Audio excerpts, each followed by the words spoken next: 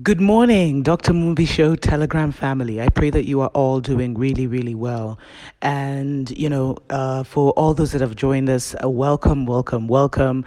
For now, I just do a daily, I don't even want to call it like a daily update. I'm not going to call it a motivation. And we will start airing more and more shows here when the time becomes available. But we are providing like exclusive information as soon as we get it.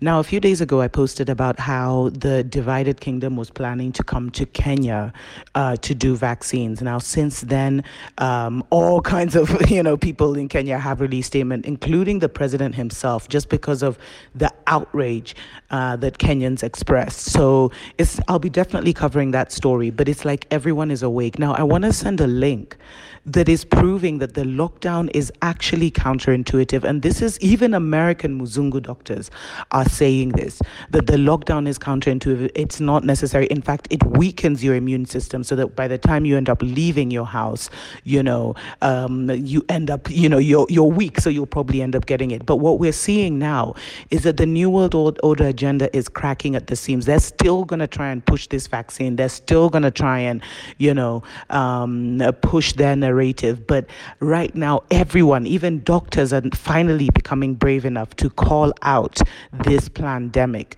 So stay safe, fam. Don't be just sitting around, because unfortunately, a lot of people, even here in Kenya, have been sitting around for 21 days and then they've been told, their jobs are not there. And we've been put on another 21-day, curfew. So don't be sitting around and waiting for anybody, because you'll be caught out and you'll become one of the sheeple. They're basically looking for the weakest links who will become self-dependent on the system. So self-efficiency is everything. Self-efficiency is key. And I really pray that you are strategizing, planning, and seeing how to implement self-sufficiency. I love you all.